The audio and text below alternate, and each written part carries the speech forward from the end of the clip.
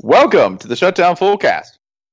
You know, we're fairly close to each other this week. Usually we're spread out all over the place. Jason and I in the same state, right? Jason Kirk, you're calling from where? Where are we talking to you, buddy?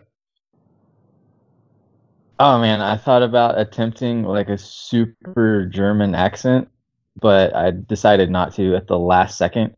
I'm calling from Helen, Georgia, which is kind of the Epcot of Georgia. Like it's this fake German town plopped in the middle of the mountains. There's everything is alpine and Bavarian, while like 80 degrees and humid. And That's where I am. I'm wandering around the mountains.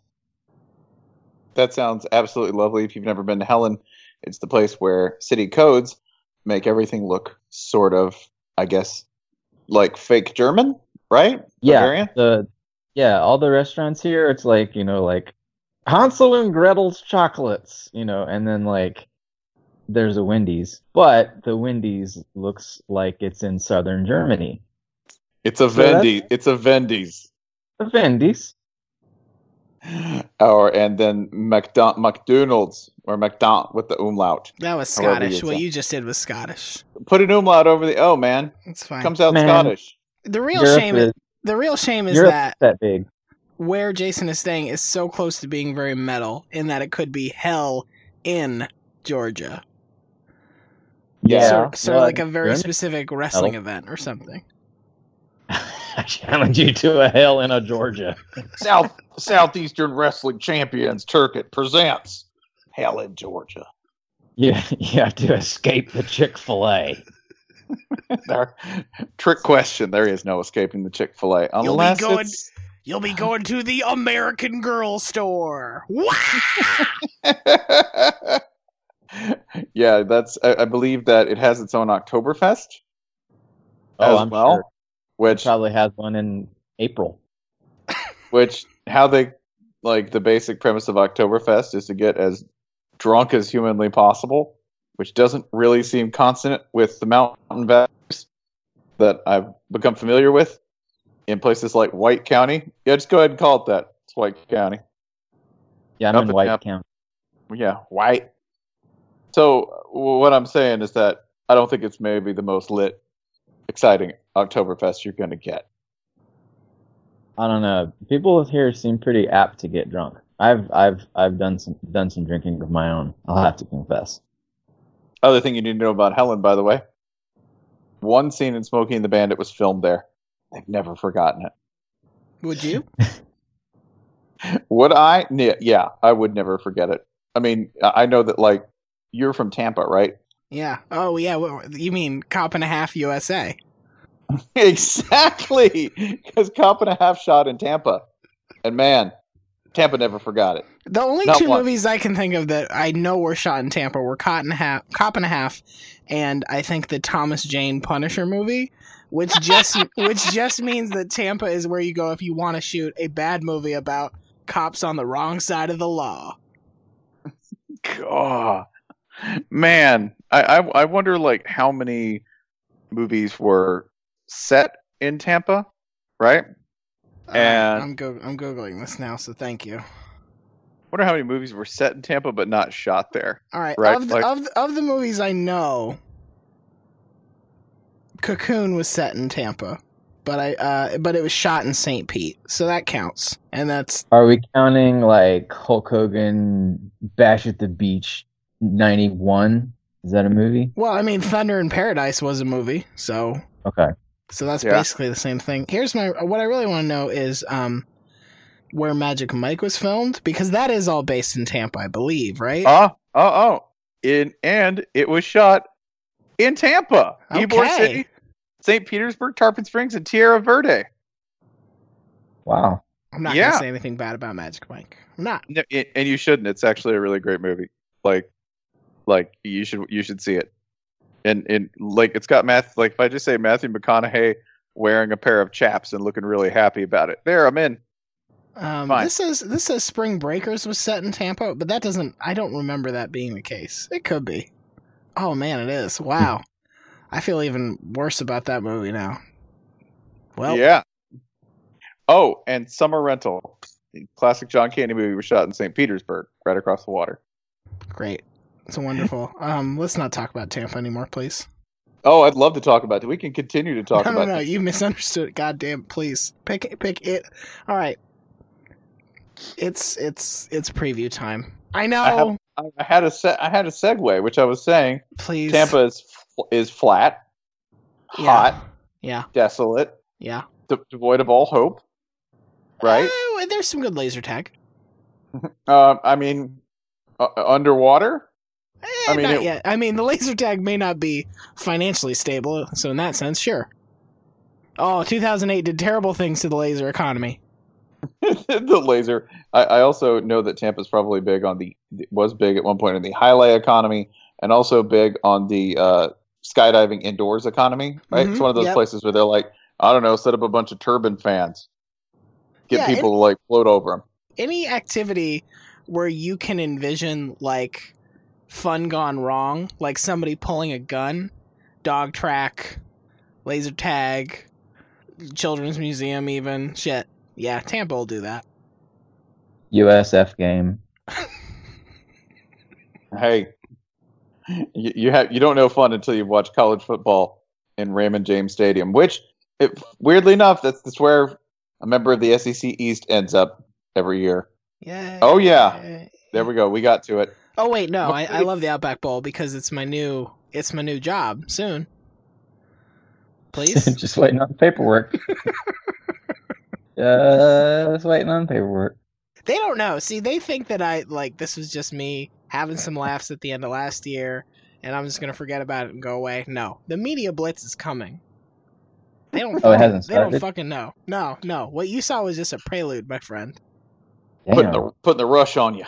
You know when you think you saw the fireworks show and you're like, oh, that's pretty cool, but it was just the little shit? That's right. I'm buying custom-made fireworks that spell out bloomin' onion in the sky. Hey, just raining down calories. Mm-hmm. Can I start with something that's kind of an intriguing number? Yeah. All right. I do want to say this. We're going to spend the rest of this podcast talking about the SEC East. If you want to turn this off right now, I don't blame you. God, it's like the waiter came out to the table and said, "So the rest of the meal will be cold mashed potatoes." I gotta be honest. The chef is having an emotional evening. He's got some problems in his life. My beef left me.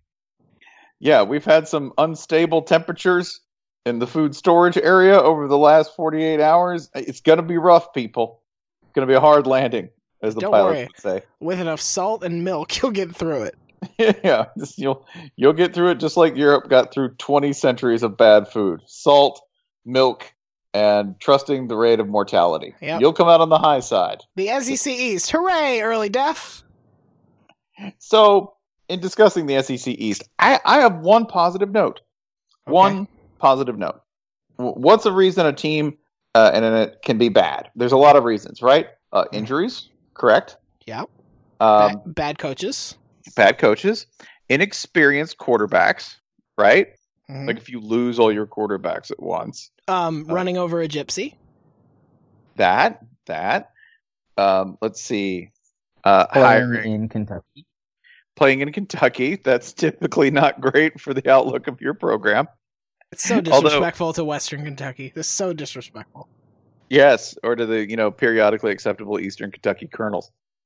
Western Kentucky, they're just East Missouri. You can't fool me. Oh, why is that worse? I mean, really, Western Kentucky is a pretty bad appellation anyway, right? Because Eastern Missouri sounds like you're gonna say correctional facility right after it. It went from being like colorfully charming to Missouri. You just crossed the lump line where suddenly like charming and dangerous redneck. This is a prison for porn smugglers. That's all that's here. We could go worse. We could say very southern Indiana, right? Ugh, someplace with like a grease trap based economy. I don't even know what that means. It feels right. He said Indiana, so I feel like we covered that. Yeah. The one thing I can say about the SEC East, before we just make fun of it for the next at least 20 to 30 minutes, is this. Returning starters. Now, I know you say like, oh, man, well, maybe those returning starters suck. Yeah. Experience isn't a bad thing. Experience is a really positive thing. And if you crack out ye old returning starters chart on philsteele.com, which I inevitably do, and I'm always generally like pleased because it's a rough correlation to, oh, these people kind of know what they're doing because they've been playing a little bit of football. The SEC East reps pretty well in terms of returning starters. Like, learning. Look at all of this learning. That's not anything you hear about the SEC often. But that sentence, look at all this learning. It's true, at least in the football sense, because Georgia returned 17 starters, including a quarterback, a good one, and Jacob Eason.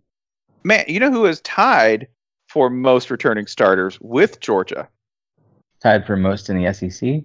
Yeah, most in the SEC, yeah. Who? Huh. Cole Kublik has been real big on them, by the way. Breaking them down on Twitter, saying that they had better depth than Tennessee. Go Cats. At like almost every. That is correct. Go Cats. The Kentucky Wildcats, who have 17 returning starters as well, including quarterback, 8 on offense, 9 on defense. Man, one could do worse than being slightly bullish on Kentucky. Remind me that I said that in week 3 when Kentucky has played 2 of the worst football games anyone has ever seen. Okay. And then looking on down the chart, it still isn't bad. Vanderbilt and South Carolina, both with 16 returning starters. Notice who I'm not mentioning here, by the way. Yeah, I know. There's 2 teams. There's Florida, sure. That's not who I'm talking about. I'm talking about a team that lost some considerable talent. Only returned 7 on each side of the ball. That'd be Tennessee. I like that you said two team, which again, Missouri is no longer in the SEC. Already booted. For what it's worth, Spencer, here were the top 2 teams in the SEC last year in returning starters. This was the fun part that you beat me to. God damn it. LSU and Tennessee. 1 and 2. And as we all know, their seasons were magical and perfect. In a sense, yes. Yep. Tennessee did beat Florida.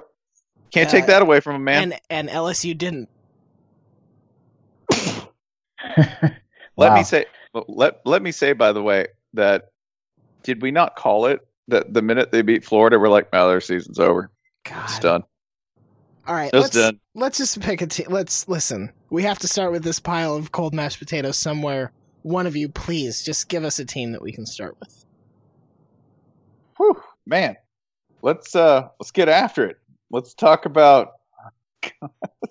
Florida. Come on. Let's do it. Oh, ripping the Band-Aid off. Okay. Wow. All right. Yeah. That's fine. Where do you want to start?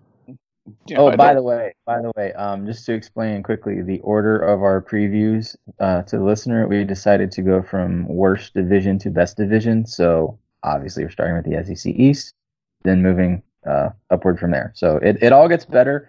And to prove that it gets better by the minute, we'll start with the Florida Gators.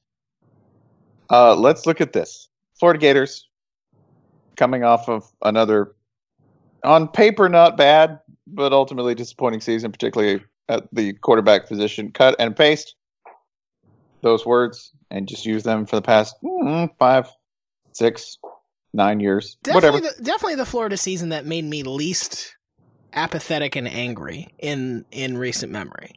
Like a Florida season that I walked away from thinking that was fine. Yeah, that was fine. Fine.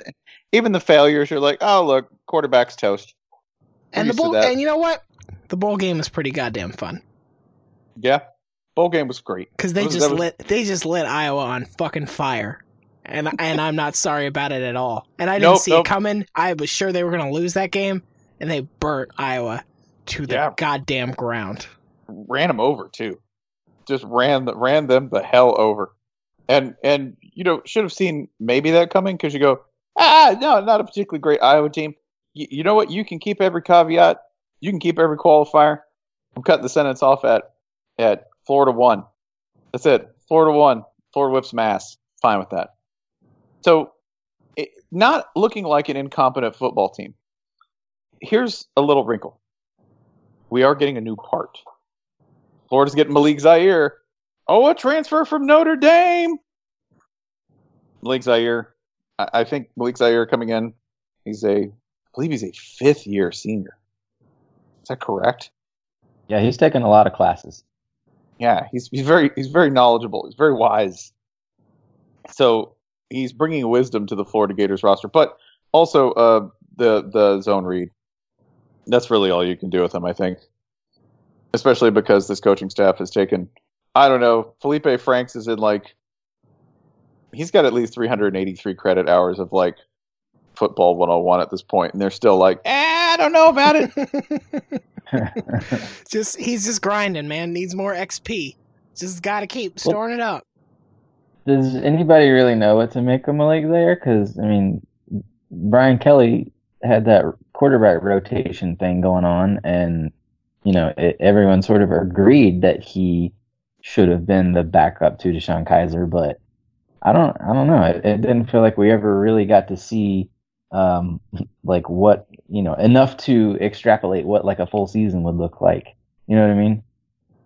Yeah, I don't think we had that either. And I don't think that you're going to get that. I don't. I see them as using him as a change of pace. That's it. I don't really see them letting him throw a lot, because at the risk of setting everyone into sending a certain faction of the Florida fan base, who wouldn't listen to this podcast anyway? There's way too many syllables and way too much nonsense for them to get this far in the podcast. Well, now they're out. Shit. Yeah, they're definitely out now. But if you watch him, his throwing motion, not dissimilar to Tim Tebow. I said it. Heisman. Oh, boy. Heisman is what you said. He throws a little bit of a frittata, if we're being honest. So, future New York Met. That's what I'm saying. Future ABC, ESPN sports personality. Just clear away from him on the SEC network. That'd be the best if it had Tebow and they had Malik Zaire. It's lifetime SEC member Malik Zaire. Legend. SEC legend, yeah. That's like Big Ten legend Tommy Frazier. Let's look at the Florida schedule. Hey, they're playing Michigan. We mentioned this recently. They play Michigan right away. For all of you who say Florida won't play anybody tough out of conference, whoops, we did it. Sorry. The other non-conference games are Northern Colorado and UAB. Pay no attention to the man behind the curtain. Yep. And then in the West, Florida draws LSU, our old buddy, our old pal. Where's that game we haven't played this year? Is that curiosity? What, LSU? Yeah. Oh, that's I believe that's in Gainesville. Huh, but I don't understand. I'm looking at the schedule here, and I see at Kentucky, at Missouri, at South Carolina. Feels like there should be another road game here. Something seems wrong. I don't know, man. It's like something weird. It's like something weird happened. Probably the SEC league office just favoring Florida as usual. Whatever it is, it's kind of scary. Are you guys scared of whatever happened there? I don't know. Frankly, I'm terrified to even go to Kentucky this year. That's actually half true. It's half true. The Tennessee streak snapped last year, and I'm looking at Kentucky going. I would like to just get this out of the way. We need to change how the SEC East works vis-a-vis the SEC Championship. As of now, it's pretty straightforward. The winner of the SEC East plays the SEC West champion.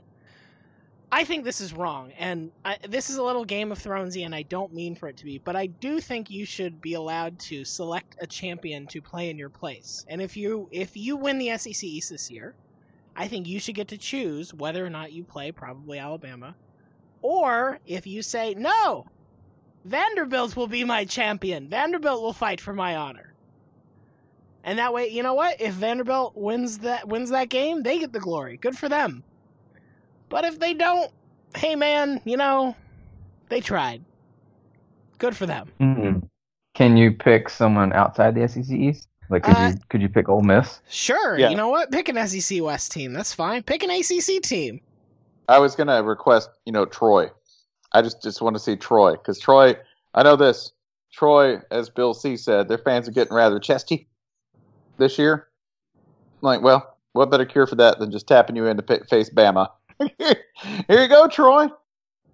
Florida selects Navy as SEC East champion. Nick Saban. Oh God, they're gonna go through us like shit through a tin horn. Why not? That'd be awful, especially if like we could hold the decision until like 2 days before the game, right? And they're like, "Just tell us what film to watch," and we're like, "Navy." Good day, sir. Oh man, you hold it till the day of, like Florida even shows up, and then you pull the switcheroo. Navy rolls out in Florida's uniforms. Listen, I'm not saying this would lead to different Florida's results. looking a little skinny. But this would be a hell of a lot more entertaining than the SEC championship has been the last few years. Agreed. Predictions? Here's what we're doing this year. Spencer and Jason are still doing predictions. I'm trying to get past the numbers. It's not about wins, not about losses. I'm just trying to identify a specific goal for these teams that if you can do that, I'm proud of you. And you're my sweet boy. This is actually a really favorable schedule. It's a great schedule. It seems so. It seems like that should be true. It is. You have to pick a number now. Yeah, I do. I have to pick. They're going to lose to Michigan. I think this is the year we lose to Kentucky.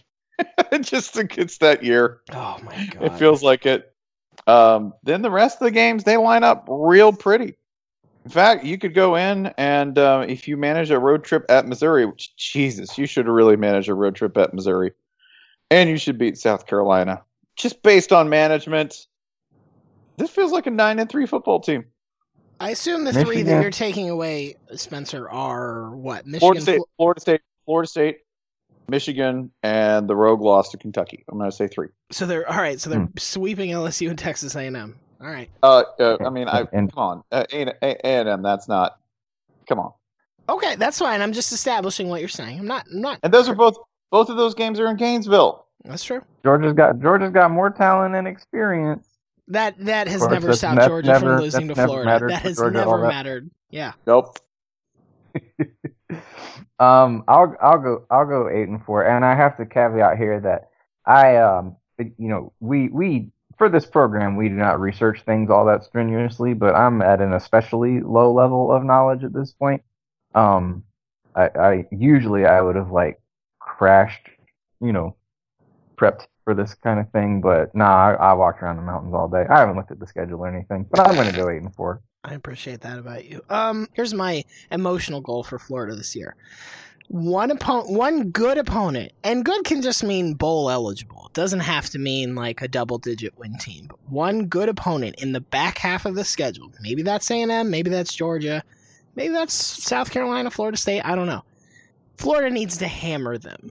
Because over the last couple years, Florida in the second half of the year has just been hot garbage. You get last year's a good example. They start the year 5-1 with a loss to Tennessee. After that, Spencer, they beat Georgia 24-10. Was that game at all worth your time or money? Nope. They lose. Nope. They then lose to Arkansas by 21 points. They beat South Carolina 20-7. They beat LSU 16-10. Another game that was not worth anyone's time or even brain space.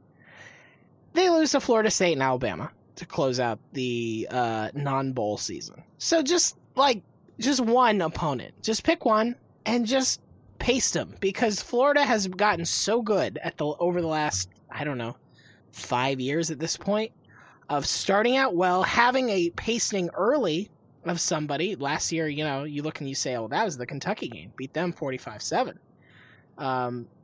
Year before that, you say, oh, that was the Ole Miss game. Beat them by 28 points. And then they just do nothing the rest of the year. And it gives you no confidence. It gives you nothing to hang your hat on and say, this is a team that's getting better. So that's all I'm asking for, is paste one decent opponent in the back half. What's the common thread in all of those collapses? I mean, the quarterback gets injured, I don't know, and the offensive line becomes a World War I film crew. Correct. So keep a line healthy, and we do have a really good line this year. I think they're good.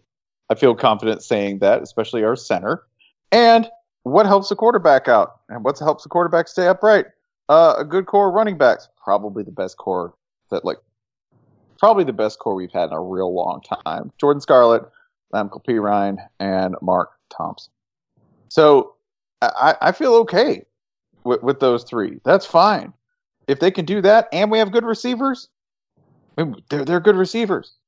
So there's hope. I think that my biggest concern for me is making sure that we replace all that defensive talent we lost and don't become a sieve in the secondary, because we face two pretty good quarterbacks in our division at least, and then another one at the end of the year against Florida State. So keep your quarterback upright, and yeah, we might get that. I'm thinking 9-3. Next serving of mashed potatoes, please.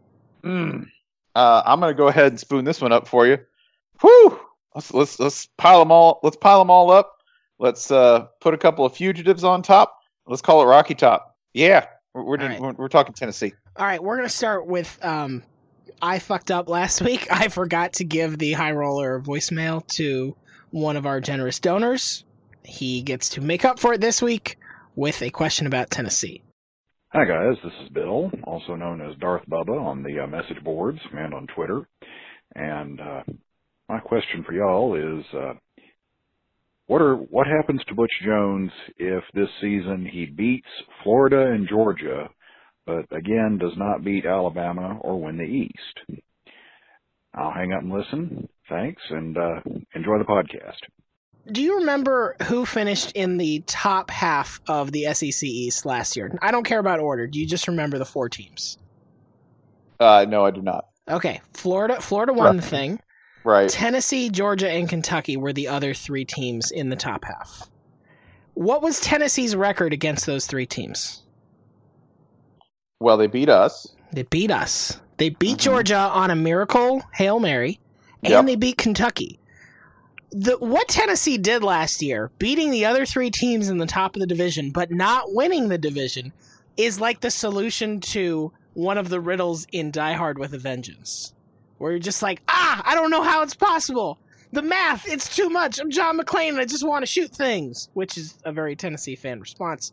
If this happens again, I mean, the real shit of it is you're entirely dependent at that point on Florida and Georgia getting to the end of the year being a pelt worth taking at that point. Because you're going to play them both before October rolls around. And if you get to the end of the year and Florida's just, a 7-8 win team and Georgia's just a 7-8 win team, that ain't really going to do a lot for you.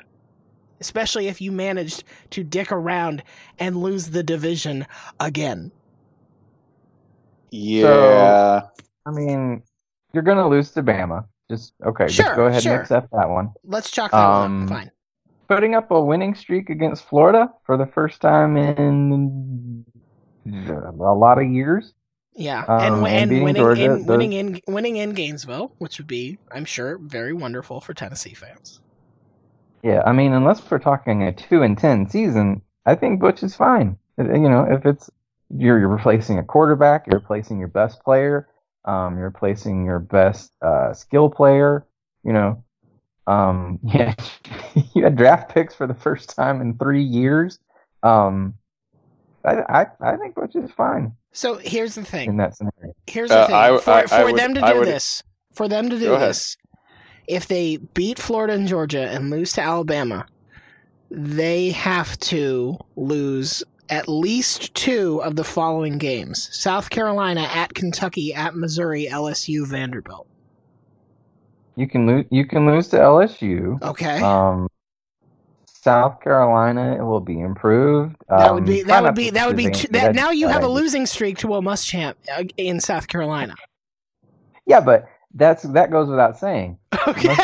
5-0 against Tennessee. Okay. Yep. Yeah. There you go. So you cannot beat Muschamp or Bama. You just know you can't, and you lose to LSU. Okay, great. Everything's fine. Can I cast my hand across the schedule? Please. Yeah, and point out, by the way, like, not having the starting quarterback, whew, yeah, that's bad right there. Like, that's super bad for them. I guess I think Josh Dobbs was a nice man and a talented runner, but like I wouldn't be that sad that you lost him. He knew where stuff was supposed to go for the most part, Mm-hmm. and he knew what he was supposed to do. I don't really see a whole lot of hope there. Josh Dobbs staying over here. I think once they finally decided to actually try on offense, like he lit folks up. Yeah. You know, the last half of last year. And I don't want to say, blame it all on the offensive coordinator or whatever, but I mean, they had Alvin Kamara playing backup to a guy who left.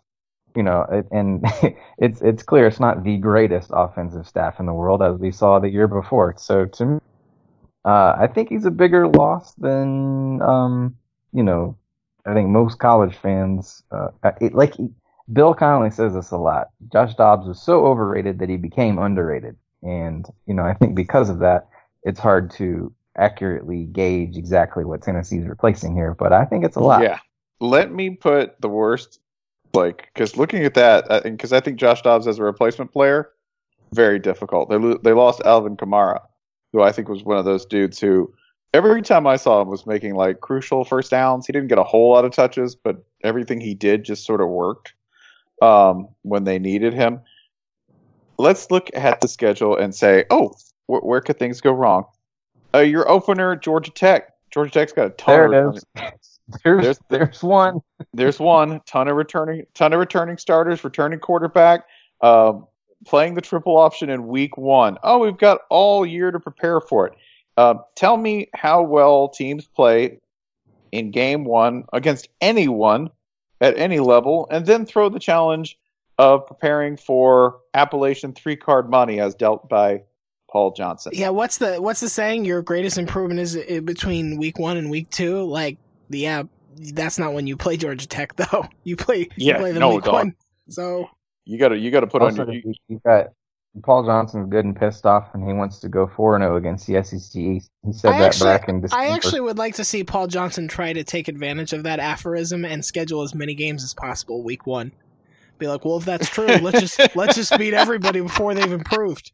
We're playing Wednesday, Friday, Saturday, and twice on Monday.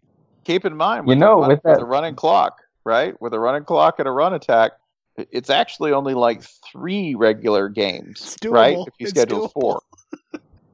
We run 1899 Cumberland's offense, and now we're playing 1899 Cumberland's schedule.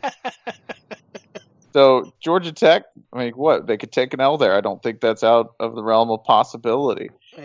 Indiana State, obviously they win that. I think they lose at Florida. I do. I just don't. I don't think that's going to happen twice. They beat UMass, I guess. And then they play Georgia and South Carolina and Alabama and Kentucky. Reader, it is entirely possible that they slide all 4 of those over into the L column.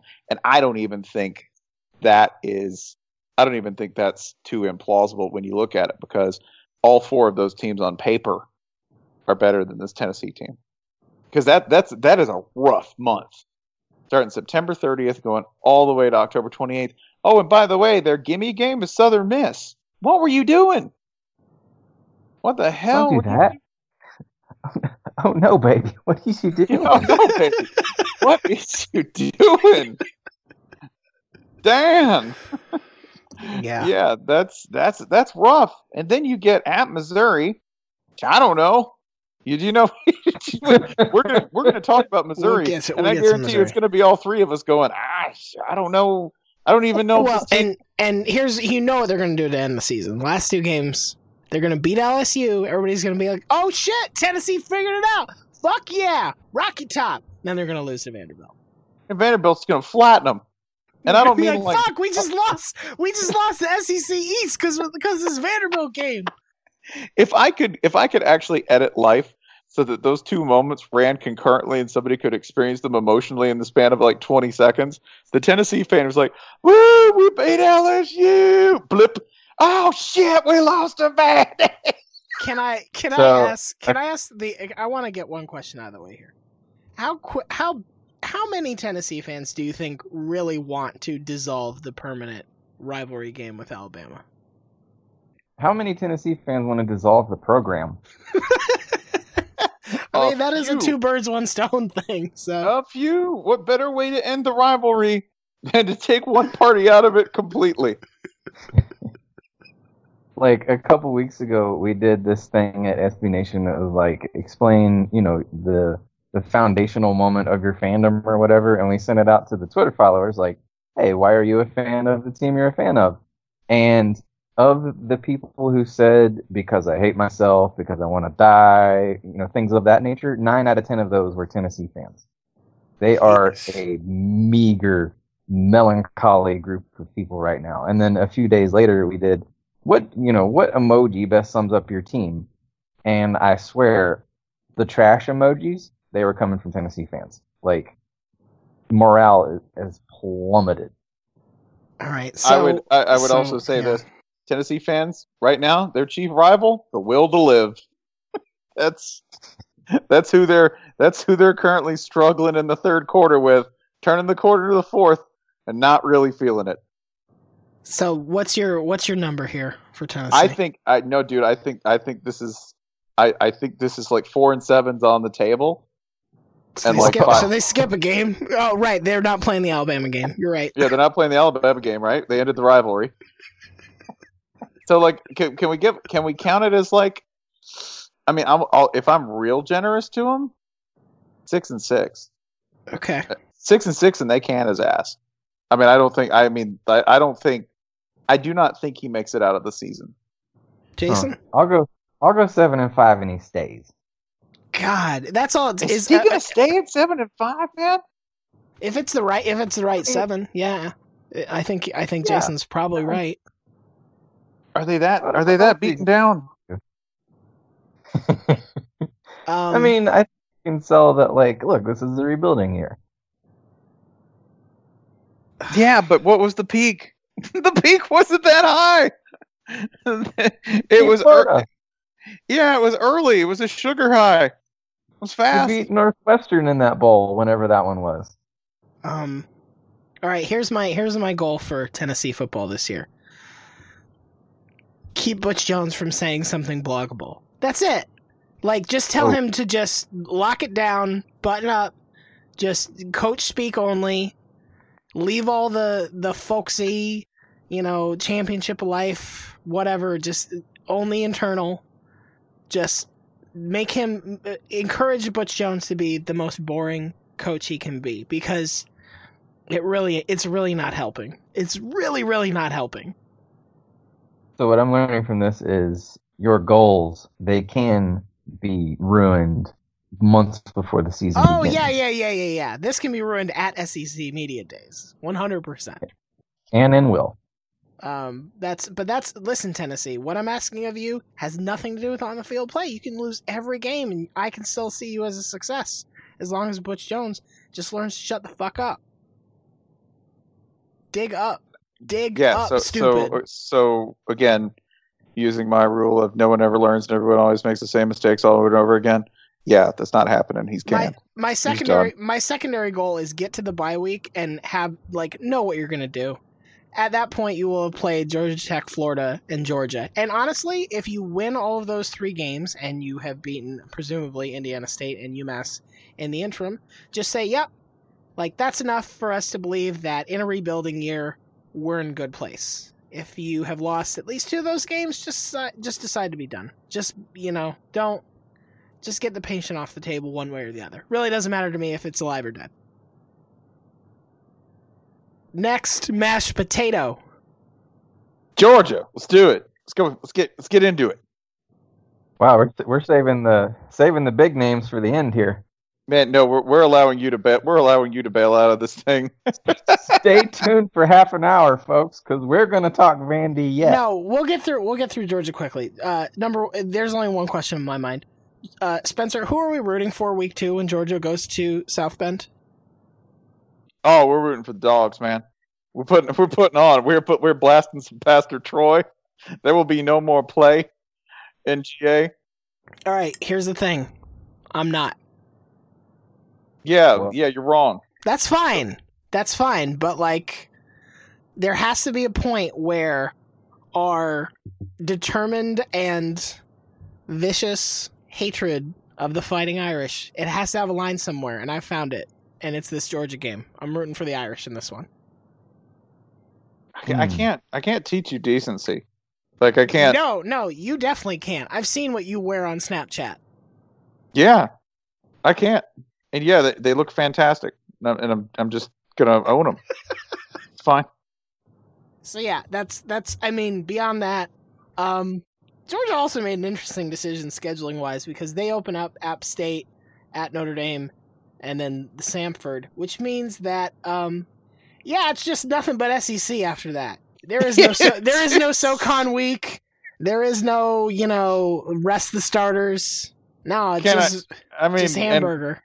And out of their 4 road games, two difficult ones and one that's kind of dicey from time to time for them. At least it was last year. They go to Georgia Tech. It's not too bad. But they go to Auburn. And they go to Tennessee. Oh, and they go to Vandy too. Which, that's been a thing every now and then. Vanderbilt's the team we're going to be super bullish on. I'm going to be so cool with them. I'll be man, it's going to be the most amazing 6-win team you've ever seen.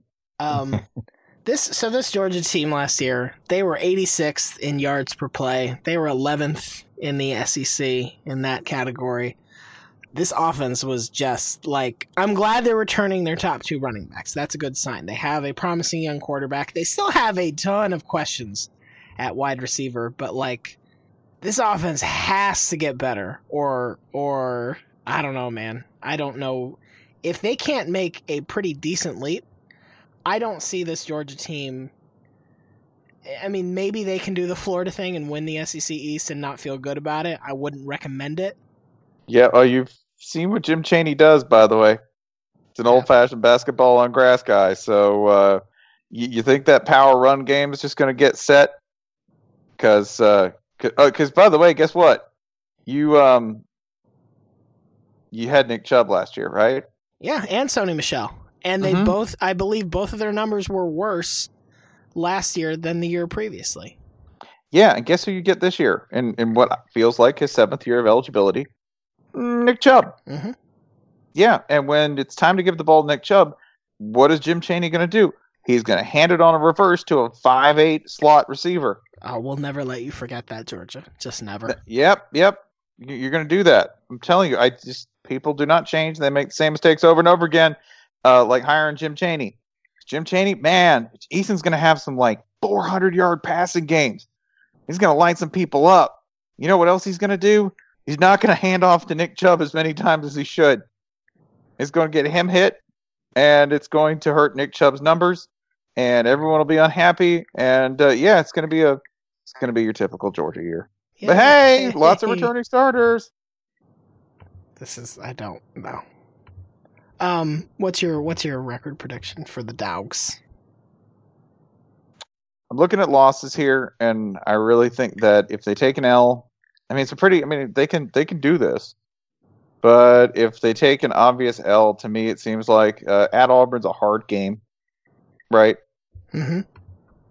A weird game consistently. It's a weird game consistently, and to give you the Muschamp effect. Yeah. No matter what happens in that South Carolina game. Oh man, they've got the Muschamp trifecta here: Florida, South Carolina, Auburn. Y'all are gonna play Texas in a bowl game. Mark my words. Yeah, but how's that gonna feel, by the way, when they play Florida in Jacksonville? Very physical team. It's gonna run the ball a lot. South Carolina, just a very. If South Carolina has nothing else, they're gonna try real hard. They're going to hurt you. And South Carolina really likes hurting Georgia. So how do you think they're going to feel when they get to a road trip in Auburn? That to me is that's just a big glowing L right there. Sitting there right in November 11th, they're going to be beat up. It'll be bad. The other loss I can see on the schedule, by the way, sneaky-like, because they face a really difficult to defend quarterback. Mississippi State comes into September 23rd. Now, that's in Athens. There's no way they're going to be prepared for that game. Coming off a lazy Samford game, they got Tennessee the next week. Mississippi State, that's a sneaky loss to me there. And then one more that's intriguing. I think Florida's a loss there. I think this is an 8-4 team because I could see them losing at Vanderbilt. Because Vanderbilt's just Vanderbilt's one of those teams, man. They will steal a couple off you. I'll go 9-3. I'm gonna go 8-4 myself. So basically, most of the pattern here seems to be Jason picks a game better than what Spencer does. Yeah. Did I? I thought I picked worse for Florida. He did. We're actually mirror images here, but that's fine. I think that makes our math more compelling. Roughly.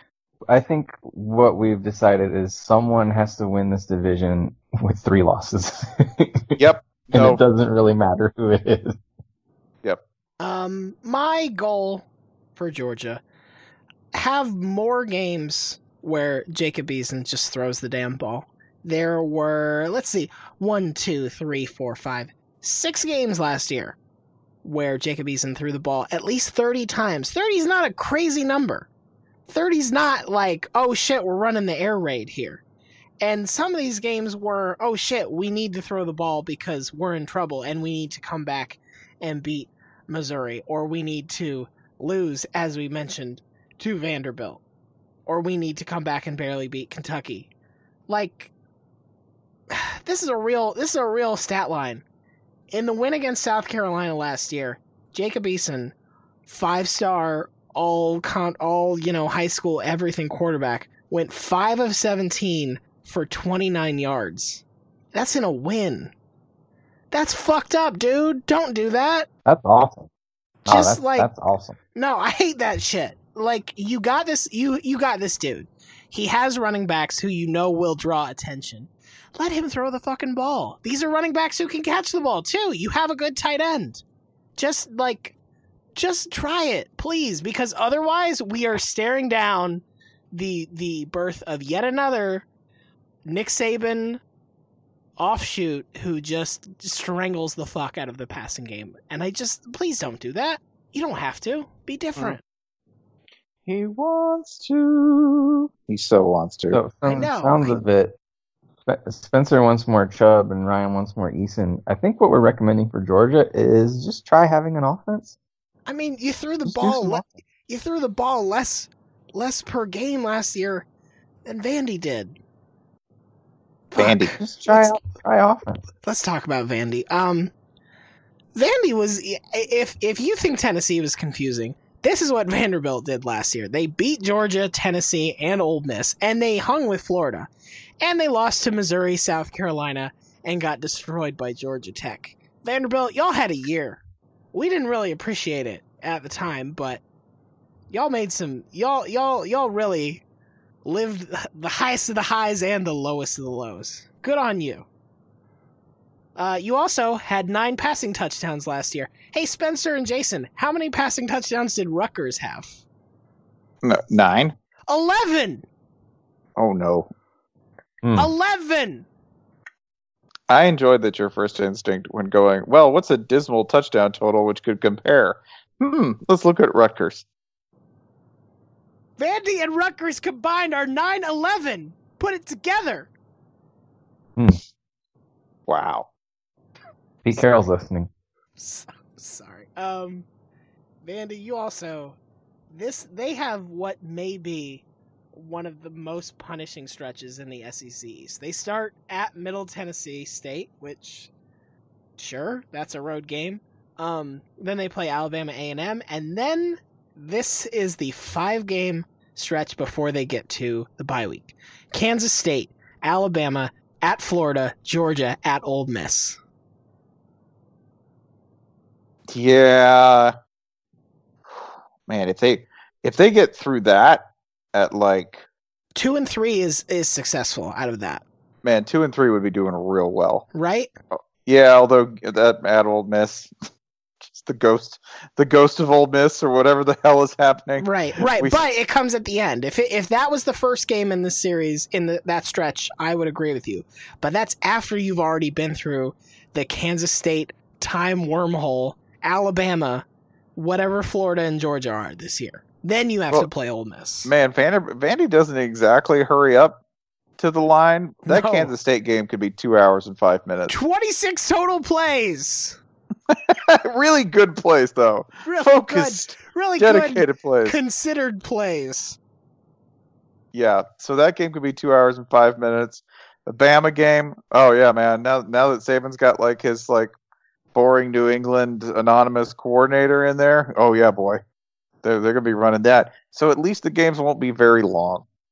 So they might be L's, but they won't be very long. 2 and 3 would be real successful. And this is when Vandy really starts to write their legend, by the way, because then they get Western Kentucky, Missouri, and Tennessee, and they could finish on like a 3-1 upswing, right? That's when we get to say, and the one could be Western Kentucky. That's easily. I mean, that anywhere between 0-4 and 4-0. This is a real weird fucking schedule because you have your non-conference games are MTSU, an FCS school, Kansas State, and Western Kentucky. That's not Jesus. That's not like you have not found the cupcakes here. You are going on the paleo diet. And like most people who originally lived the paleo diet, your lifespan will probably be very short. Yeah, you looked great and you died at 30. I don't think Derek Mason's in any trouble. Vanderbilt did enough last year and did it with really just one side of the ball because the offense was non-existent. This could be a very bad year. And it doesn't necessarily mean it's a bad Vanderbilt team, is the shit of it. Man, I don't even at Middle Tennessee. That's not an easy game. No, these are MTSU, K-State, and Western Kentucky are all teams known to fuck your shit up. Yeah, no, I mean I think they'll lose at least one of those. At least one. They could go 1-2 in those. It's entirely possible. But if I look at it, I'm being super optimistic. And Vanderbilt, I'm going to be optimistic for you. I think there's 5 wins in the schedule. I think. So I'm going to say they go 5-7. Well, without looking at the schedule or reviewing the roster or anything, I'll go Mr. Sunshine again. I'll say 6-6. Let's go make a bowl. Let's go lose a bowl. Let's go lose a bowl. They lost to NC State last year, which, well, okay. My Montessori goal for Vanderbilt, be the reason somebody else got fired. Yes! You know what? It might be Florida. I'll be honest. You go into Gainesville and beat the Gators. Might be the reason there's a coaching change there. Might be Kentucky. Might be Missouri. Might be Tennessee. Whatever it is, just be the reason somebody else gets fired. Yeah, man, you were in so many excellent positions to get people fired. Yeah, you are. You could go into Ole Miss and absolutely slap the shit out of Hugh Freeze. Yep, he's gonna be drinking a malt liquor bottle anyway in the bag. He's gonna have Old English on the sidelines. He won't have shaved. He'll be sitting in a chair and coaching like in a camp chair. Like, I don't care. I'm already dead. Host Kansas State and hold them to 18 yards and scream at Bill Snyder, "We're just blocking your transfer of the ball. Don't worry about it." Oh, wow. I do like that getting people fired. That seems to be like the life goal of Vanderbilt alumni anyway. So that's perfect. It's true. Just, you know what? Just trimming, cutting efficiency. That's all we're doing. Just getting payroll down. You do have at Tennessee as the final, which, man, that's a really great way to send Butch out, because I totally think they're going to get Butch fired. Let's move to happier circumstances. Let's go to Lexington. Did either of you remember that Mark Stoops got a 2-year contract extension this offseason? No, you didn't. Do you know what this contract extension includes? If Kentucky, in the course of his contract, which now runs, I believe, until 2022, if in a single season they win between 7 and 9 games, he automatically gets another year. If they win 10 games in a season, he gets 2 added to it. On the one hand, I think this is very smart because you were just giving a 2-year contract extension is not huge by itself, but you are building in a way to keep your coach there potentially if he shows success. On the other hand, you have now declared that 7-5 is cause for celebration. Well, So how can he hack this? Can he go 7-5 forever? I think so. I think that's basically he has figured out where all the warp whistles are in this very sad Super Mario game. I also enjoyed this. That they go into the season saying, our starting quarterback outplayed Lamar Jackson. It's true. Mm-hmm. Mm-hmm. Also, pretty good secondary coming. Like, seriously, really good secondary. Linebackers, I mean, they're pretty good. Defensive line, there's a lot of good people in the secondary. I mean, are they still going to get run over? Yeah, like, if you go, well, why might they not beat Florida? Florida just might run the ball, right? Like, that's because the defensive line really, it's been sort of an issue for them. But offensively, this is a solid team. They're not bad. The road schedule is not terrible. They open up against Southern Miss on the road. They play South Carolina. They go to Starkville to play Mississippi State. They go to Vanderbilt. They go to Georgia. Everybody else is a home game. That's not the worst as road slates go. It's not like, oh, you're gonna own that. But overall, you're pretty happy with that, I think. I think you could deal with it. I mean, here we've got. I think if you're looking, and we're going to go ahead and put them on the table. I think that they beat Missouri, they beat Eastern Michigan, and I know that's an improved Eastern Michigan squad. Kentucky can't take anything for granted. I think that they beat. I think they beat Tennessee. I think they lose to Miss State. I think they beat Mississippi. I like that we're going to come out of this with you huge on Mississippi State and Vanderbilt. Basically, actually, I'm pretty big. I'm bigger on Kentucky. Okay. I think I think this is, dare I say, if this all works out, this is like an 8-win Kentucky team. So we're saying the offensive line looks good. That's the word. Yeah, I think their offense in general looks good. Like good, balance, across the board. Pretty good secondary. You're probably still going to be able to run on them. Yeah, I mean, to me, if you're bringing back a quarterback and your offensive line looks good, your offense is fine. I mean, really, all I know is let's go get this paper. Let's go get Mark Stoops this extension. Get this money. I want 75 for the next 10 years, and them just looking at each other like, we can't fire him. It's literally, we wrote down he needs to get 7 wins a year. We said that was acceptable performance. Shit. If we wanted 8 wins, we should have asked for 8 wins. It's like pieces of flair. Gosh, Kentucky, what do I need from you this season? You know what? Win that Louisville game again. I like Lamar Jackson. Fuck Bobby Petrino. Just beat them. Just beat Louisville. The rest of it, don't really care. Win that game, I'll be proud of you. Lamar Jackson going for back-to-back Heismans. They hold him to like 110 yards, 3 fumbles, 8 picks. Just because I like that. So Louisville last year has this great start to the season. Everybody's immediately like, oh, well, which SEC job is Bobby Petrino going to take or get or whatever? Doesn't work out that way, which is fine.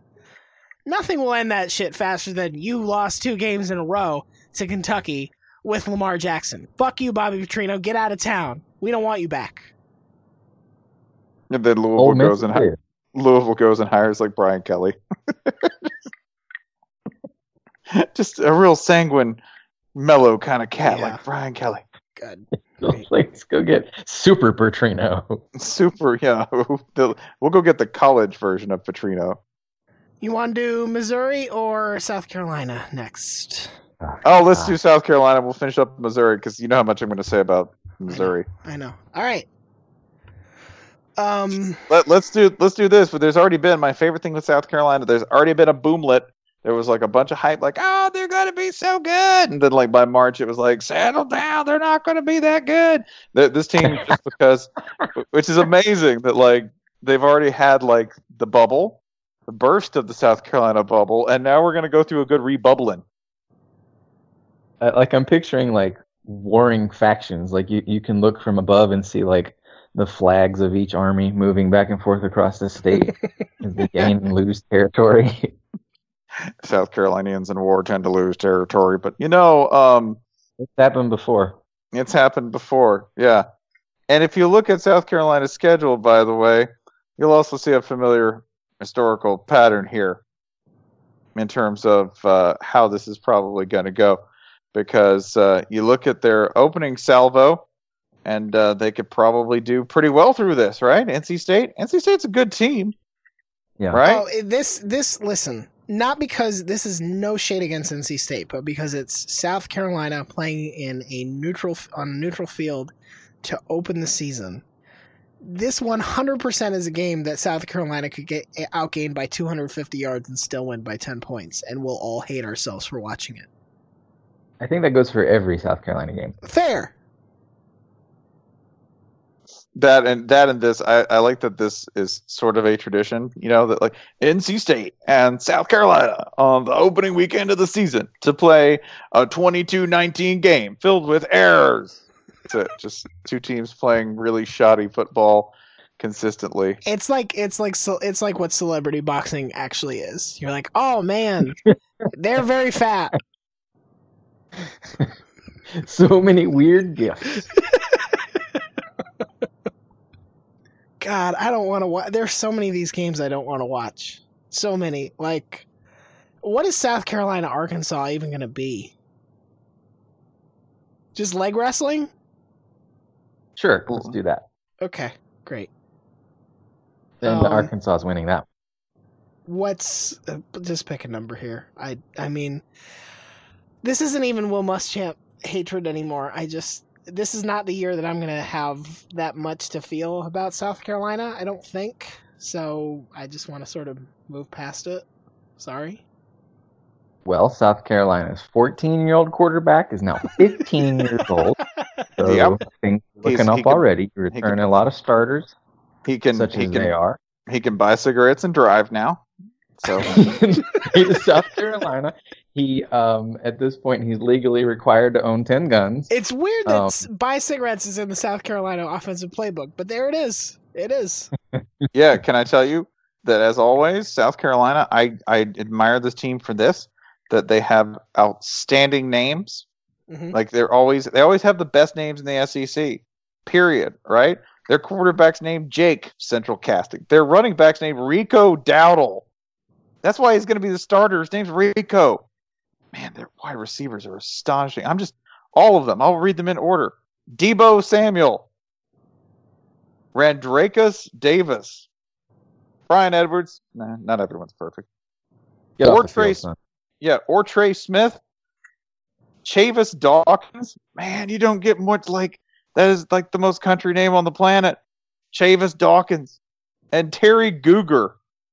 There's no way Terry Guger does not become a state representative. There's an Ulrich on this roster. Yeah. There's a Keel as a first name. Don't know that I've seen that before. Yeah, that's fun. Are there any Pharaohs?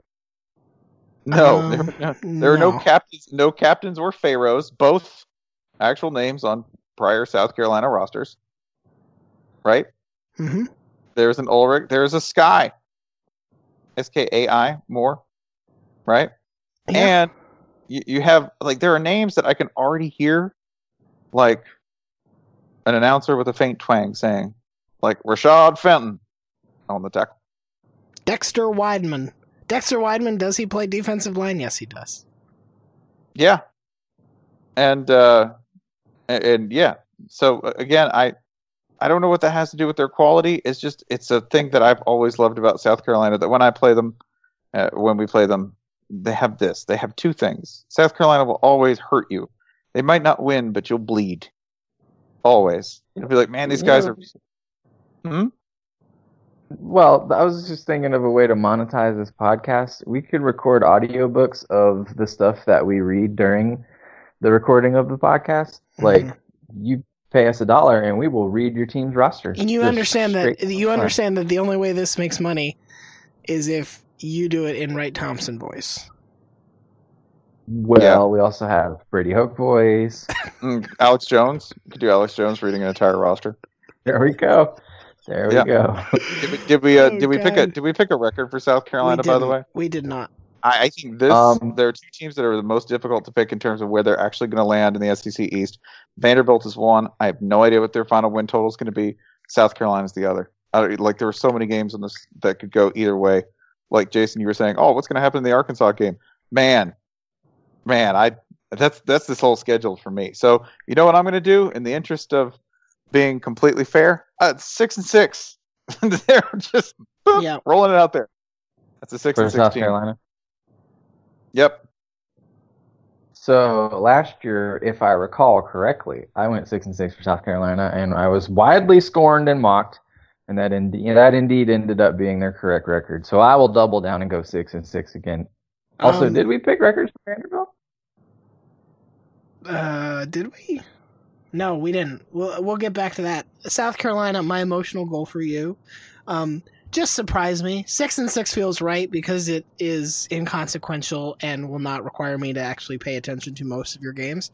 Please surprise me in one way or the other. Be much better than we think you're going to be, or much worse. Either one's fine. I just would like to have reason to care about the Gamecocks more than I do, which is almost none.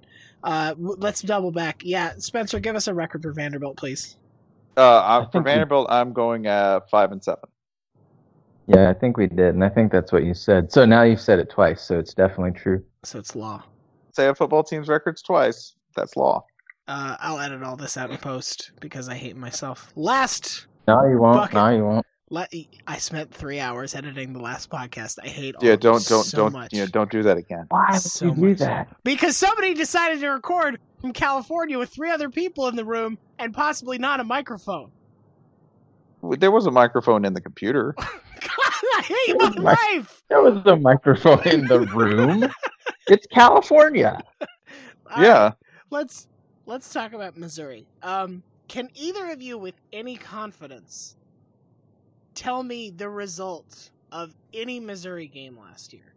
Other than I'll take the Florida game out because you probably know Florida beat them. But no, I mean I know we beat them. I don't remember anything about the game. Yeah.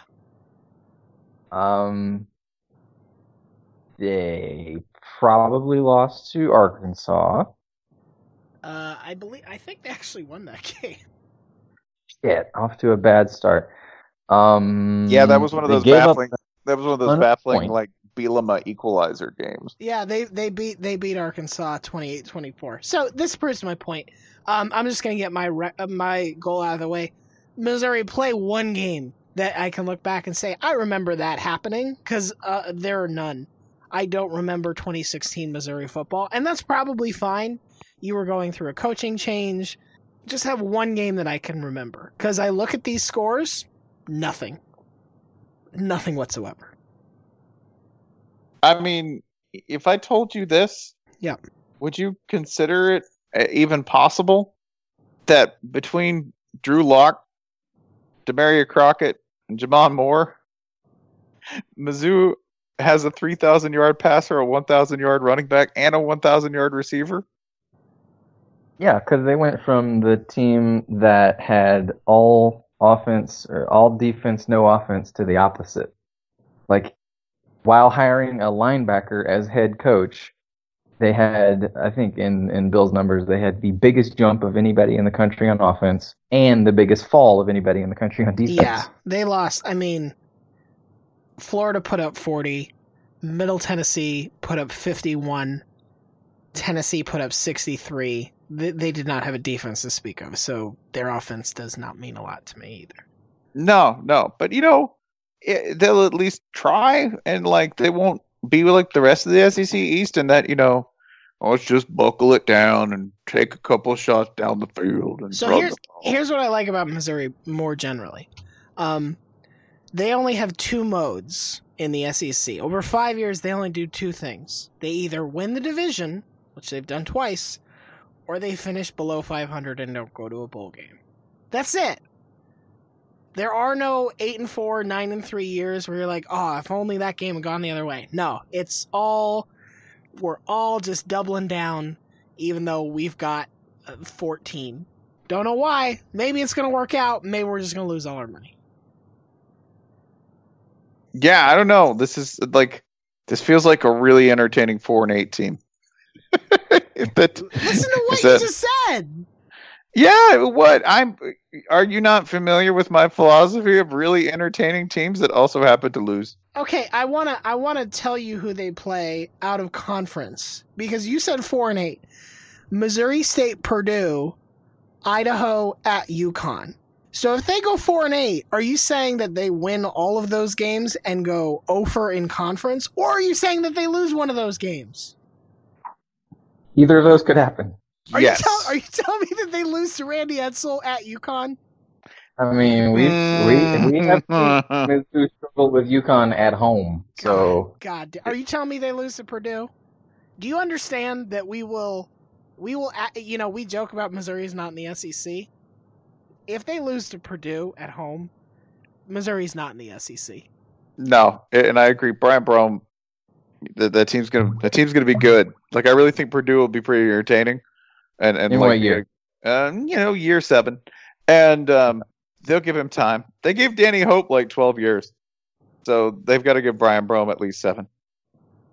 It's a long process, but I tell you what, Missouri probably not beating South Carolina, probably not beating Auburn, probably not beating Kentucky, probably not beating Georgia. So now I got to go Florida in Gainesville.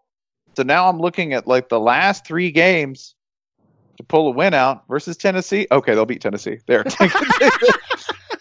You got Tennessee at 1-11 now. Yeah, I'm fine. Totally fine. This is the year, by the way, that Butch Jones goes like 11-1. Now that I'm like, yeah, this team's like 4-8. They're just absolute trash. Butch Jones is like, funny, we didn't have any returning starters of note, and here we are. 11-1. That'd be the most Butch Jones thing, to take like a faceless team and be like, look, this lump won everything. I made a really great lump. I started making a golem, but I got tired.